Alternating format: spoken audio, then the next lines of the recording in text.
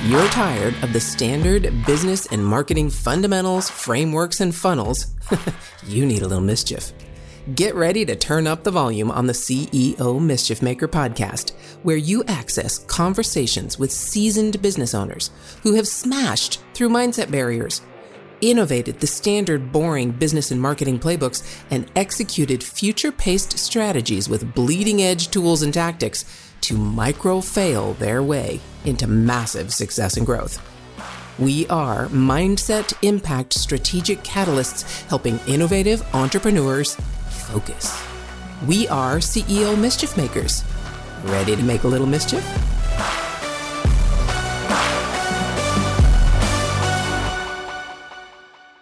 All right, welcome to the conversation, CEO Mischief Makers. Another incredible person I've met recently, actually at a conference in Denver. Ashley Fillingim gets to join me today. And I'm just going to let her kind of tell you who she is and what she does in case you don't know her.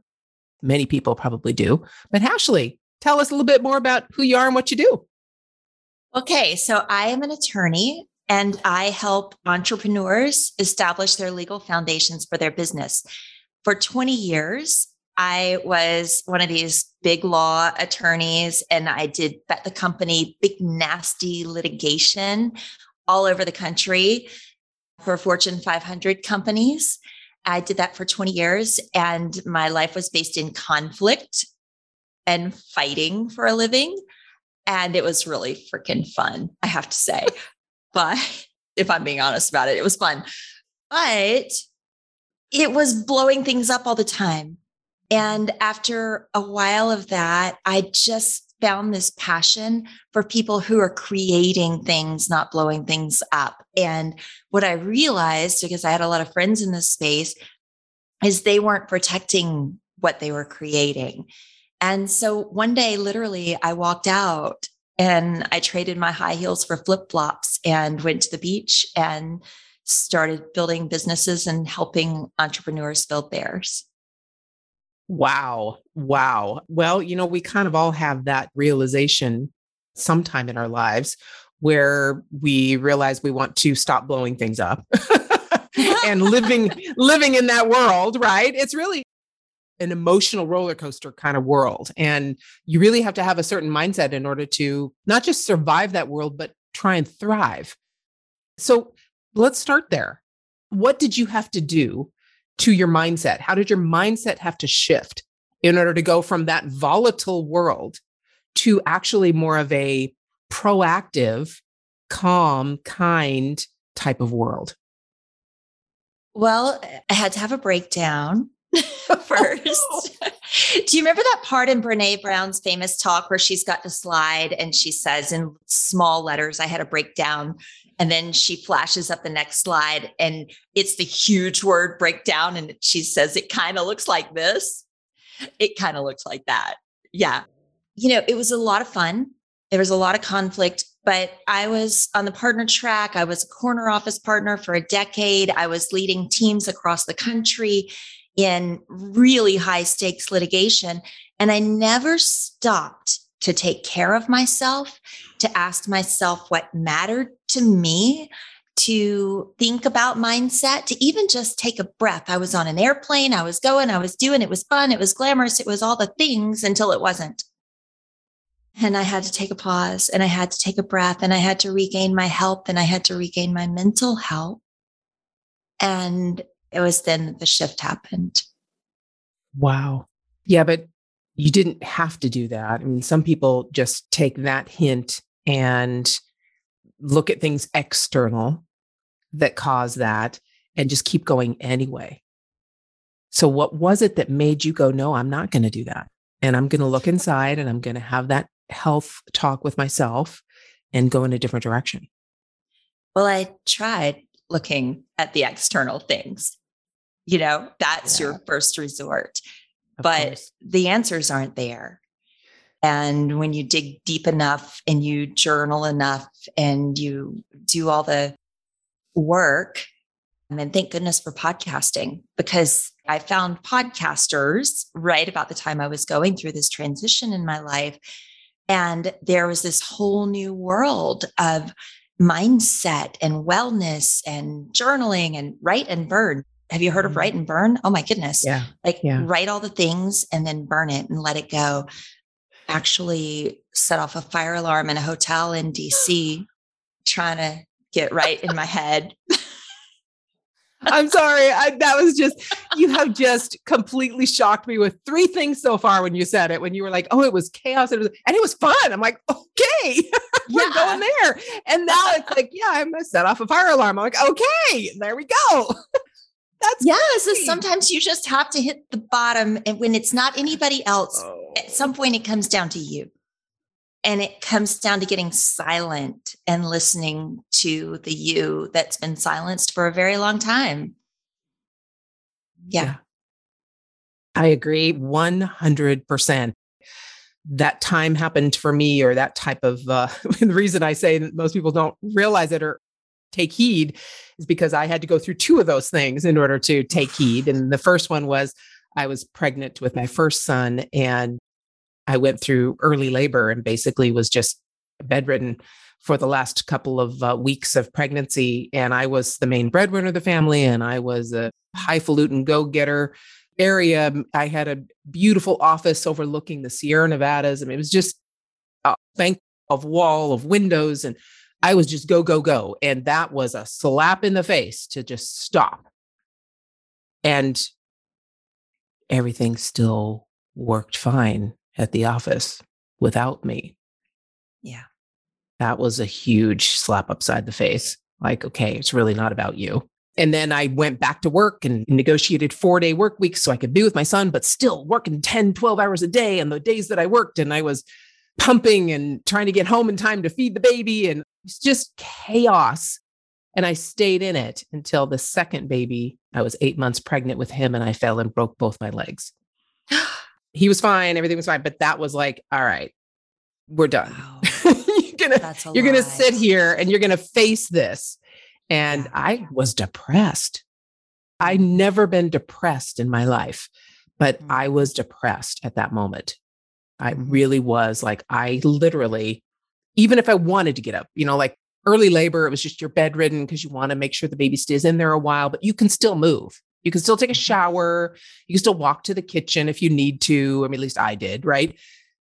But this was like, no, you ain't moving nowhere without either an old lady walker or a wheelchair, and I had a bedside commode. And it was just a whole thing was like, all right, if I have a third kid, I'm probably going to break my neck if I don't figure this out. And this is traumatic. And then you have for the uninitiated, all the pregnancy hormones, which are messing with your head anyway. And then you tell a woman who's on the go to stop and slow down and you can't go anywhere. Yeah, that would head straight toward depression. It really, I had never experienced it. And it was my son, my 3-year-old at the time, who looked at me as like, Mommy, you going to come? Because I always played with him on the floor, and, we played cars and Mommy, are you going to come and play with me? And I was like, I snapped at him like, no, what do you expect? Look at how and that was basically hearing my own words, or actually seeing the look on his face as my words came out, was like, oh my goodness, who the hell are you? Mm-hmm. So, I mean, I never really liken it to a breakdown in that respect, but really that's a good word to use, because it is that. It's breaking down that old persona, right? And then you're talking about burn it, rising from those ashes into a deeper, more authentic persona. To be honest, I think that's kind of what we do all through life. We have to. Breakdowns lead to breakthroughs. And when you think you're done, you've evolved, you've hit that next level, it's coming again. It is. Isn't that crazy? So when did it come again for you? How did that happen the next time? Oh, goodness. It really, in the last year, I left big law to start my own thing. And you have these visions, these dreams about how it's going to go. And in the middle of this, I was a silent partner investor in a wine shop in a small coastal town in Florida. And it didn't go as planned. Nothing went as planned. And so not only was I building a business as an attorney, helping entrepreneurs, but suddenly I was figuring out how to run a wine shop with so much love and so much joy for the people in that town, but it was not in the plan. And sometimes things don't go as planned, but we take it as it comes and we figure it out. And it's been really a gift because now not only am I an attorney who helps small businesses, I am a small business myself. And that has informed the process. So we're really given what we need when we need it. Yeah, that's it. And, as the wine shop does its thing, as the entrepreneurial attorney does her thing, as all those things happen, more doors will open, they will appear, and you'll either choose to open them or not. You'll either choose to knock them down, right? And make a door where there never was one. It's all in our power. It's all in our choice as to how we look at these kinds of situations, right? I mean, I think that's the whole breakdown to breakthrough kind of idea. One thing I've learned for sure is that when I am spinning really fast and really loud and really chaotic, it's time to stop with the time I don't think I have. And for me, I spend a lot of time in Florida, put my toes in the sand, get grounded and breathe and ask for clarity. Or if I'm up in Atlanta, take a hike in nature and slow down and ask for clarity, even when you think you don't have the time to do it. Yeah, especially then. Definitely. I love the word you used, clarity, because that's really what it is. It's just becoming clear on what is happening, how you're responding to it. So recently, my husband retired. He left his tax practice. He's home all the time, and I'm absolutely loving it. Okay, so let's get that clear first, because it's really funny. Actually, people keep asking me, so how's it going? They really are like on eggshells wondering, is it going to work? And we've been married 39 years, like in a week and a half, and it's going better than it's ever been. It really is amazing. And it's, again, the things that used to bother me, right? Little stupid things. It's a choice. It's really that choice to move beyond some of those things and gain clarity. And gain clarity is to, come on, get over yourself. If you choose too loud, give me a freaking break. That is so silly. Get over it. You're in the next phase together. You're going to grow so much, right? Yeah, we already have. Just in the last 6 months, he's been out 6 months. And it's just his overall demeanor changing because he's no longer defined by the chaos of tax season. It's just beautiful. It's wonderful. But okay, so that mindset from corporate, corner office, attorney, high stress, chaos, negativity, bombs going off everywhere, now to helping entrepreneurs. You had to make that shift, but is what you do on a daily basis different? How is that different? It's different in that it's a lot more personal. For example, I was helping a family work out a contract because they're starting a business as a family this week. That's a whole different level of stakes than bet the company its money. We're talking about working out the details for a family. And so the stakes are every bit as high. They're just different and they require different conversations. So when you say it requires different conversations, how do you have to look at it differently? Or do you? Do you look at the clients that you used to have in the corporate law firm? Do you have to look at your current clients and your entrepreneurial clients differently? Do you have to come to the conversation different in any way? Definitely. You're talking about Fortune 500 companies with layers and layers and layers of personality and all the things that come with corporate life. But I loved those clients and I loved the journey with those clients and what we can learn from corporate life. There's a lot of interesting things there. There's structure, there's teamwork, there's desire to build something bigger and grander than has ever been built before, And there's something intoxicating about that. But there's something similar, right, with entrepreneurs who want to start something that's so personal and so impactful, but bigger and grander than has ever been done this way before. Yeah. So there's a similarity there. But, at the end of the day, somebody who's a corporate worker goes home, and an entrepreneur is often working from home. And so there's very little divide there. And the conversations get deeper about what really matters. Yeah.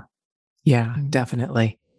I look at it as the difference between an employee. When I used to be an employee, even though I've loved every job I've done, I've never really watched the clock. But the old scenario of you're sitting there watching the clock, waiting to have it come down to the time that you get to get home or you get to take a break or whatever. I look at that, if I look at the clock as my end time. So let's say that's for me dinner time. I have to go make dinner because that's the one thing that I do in the family, besides give the love of a mom and a wife. I mean, yes. But nobody else in the family can do that. But I make dinner for my family. And if it's even just myself and my husband, that's my role. I love making dinner. And so I look at that clock and go, I only have so much time to get this done or to make this happen. It's an anxiety-inducing thing for a very different reason. It's because time is limited with what I love to do. And because it is limited, I get a lot more done instead of just working from home and, working until 10 o'clock at night. If you have 10 hours to do a project, it's going to take 10 hours plus. If you only have 3 hours to do a project, it's going to take 3 hours or less. So yeah, it's a different way of looking at it. Again, that's a mindset issue, right? How do you look at your time that you're given and how are you using it? But as an entrepreneur, especially working from home, there are all those pulls on our time and our energy, right? Oh, laundry. Laundry is my excuse every time. Laundry and clean the kitchen. And, the third time in the day that I'm cleaning the kitchen and it's just me and the dogs. What do you do? And the kids aren't even here. There you go. We don't need to clean the kitchen again. We need to get back to it. Anybody else? Amazing? Yes. I procrastinate in the same way, but it's not cleaning the kitchen by any stretch of the imagination. I could leave the kitchen dirty all day long. But if it's some tech tool that I want to play with or toy that I've got, I will immediately go to that rather than doing what I need to do. Right. Yeah. But yeah, it's always procrastination. And it's always that usually it comes from a place of being uncomfortable with whatever it is we're trying to avoid. Right. Oh, yeah. I mean, I will definitely go wash some dishes and fold some laundry if I'm struggling with what's on the screen in front of me. And not necessarily with the legal work, but putting myself out there in the social world or all of those things. That's when the procrastination starts. And I know I'm uncomfortable. That's it. Of course, it's not the legal work, which backwards and forwards, you love doing, but it's the other stuff that is uncomfortable, that is new, that is strange, that is something you didn't have to deal with before. And for many of us as entrepreneurs, there are lots of those things, lots of them. And so how do you get over that mindset? How do you make yourself stop cleaning the kitchen again and get to that post that you need to make? Oh gosh, I can't say I'm winning that game every day. But I'm an only child, or I grew up an only child anyway. Found two sisters later in life, which was fun. One of whom was named Ashley, by the way. So that's a rabbit trail we could go down. But I grew up as an only child, and therefore I spent a lot of time in my head, and I learned how to talk to myself. And I'll have conversations out loud that say, okay, Ashley, we're washing dishes again. What is this about? And go get back to it. But it's getting comfortable with the uncomfortable. Yeah. And to be able to have that conversation and just say, okay, this is happening again, not judge yourself so much and chastise yourself so much that you can't go back to it. I'm sorry to break it to you guys and gals that are listening here. You're really not that different from the rest of us in that respect. So, it's okay. What Just do you do? get back to it. I do the same thing. It's really just a matter of realizing it sooner. Right. And the way I've gotten it is most of the time, it's definitely not going to be washing clothes or, doing the dishes. That's not, I will avoid that at all costs. As a matter of fact, one of the most amazing parts of my husband being home is that he took that over. He's like washing the dishes every morning. He's doing the laundry. And I'm just like in heaven. But my procrastination is computer stuff, fun stuff that I want to do. I'll go scroll some fun reels, right? Instagram reels, or I'll go look at email again, right? That kind of stuff. And so I realize that feeling. I'm to the point where, because really it's the activity, we chose that activity because of a feeling, and we're just not aware of the feeling yet. And so I have that feeling of uncomfortable, and I'll go distract myself from that feeling by going and doing one of those fun things that I enjoy. So that gets rid of that feeling. So I'm sooner and sooner realizing the feeling before I choose the distraction. Well, I'm telling you right now, I've been an online entrepreneur since 2003. So we're talking 19 years. Yeah. So please don't wait 19 years to get to that feeling. That's a process. It's a process. It is. So don't beat yourself up. If I would have beat myself up, I would never have become an entrepreneur, because I would just stopped right there. Yeah. Yes. Be kind. So, be kind to yourself. Yes. Please do. And really, it's a process. Like Ashley just said, it's a process. Allow yourself to go through that process. That's why I say, in terms of uniqueness of being human, we all have these feelings. There's no new feelings that anyone can have that has not been had before. It's how you respond to it that is the newness. Hopefully, what we've talked about here in this mindset episode has given you maybe some tools to deal with those feelings in a different way. Ashley, thank you for this first section of our conversation together. You ready to dive into another one? 100%. This was fun. Okay, hold on. If your mindset was shifted, you were inspired to innovate, and you were spurred into action, don't just move on with your day. Focus, my friend, and take a few minutes to visit CEOmischiefmaker.com to learn more about the value that was shared with you today. Please act now and create some CEO mischief of your own.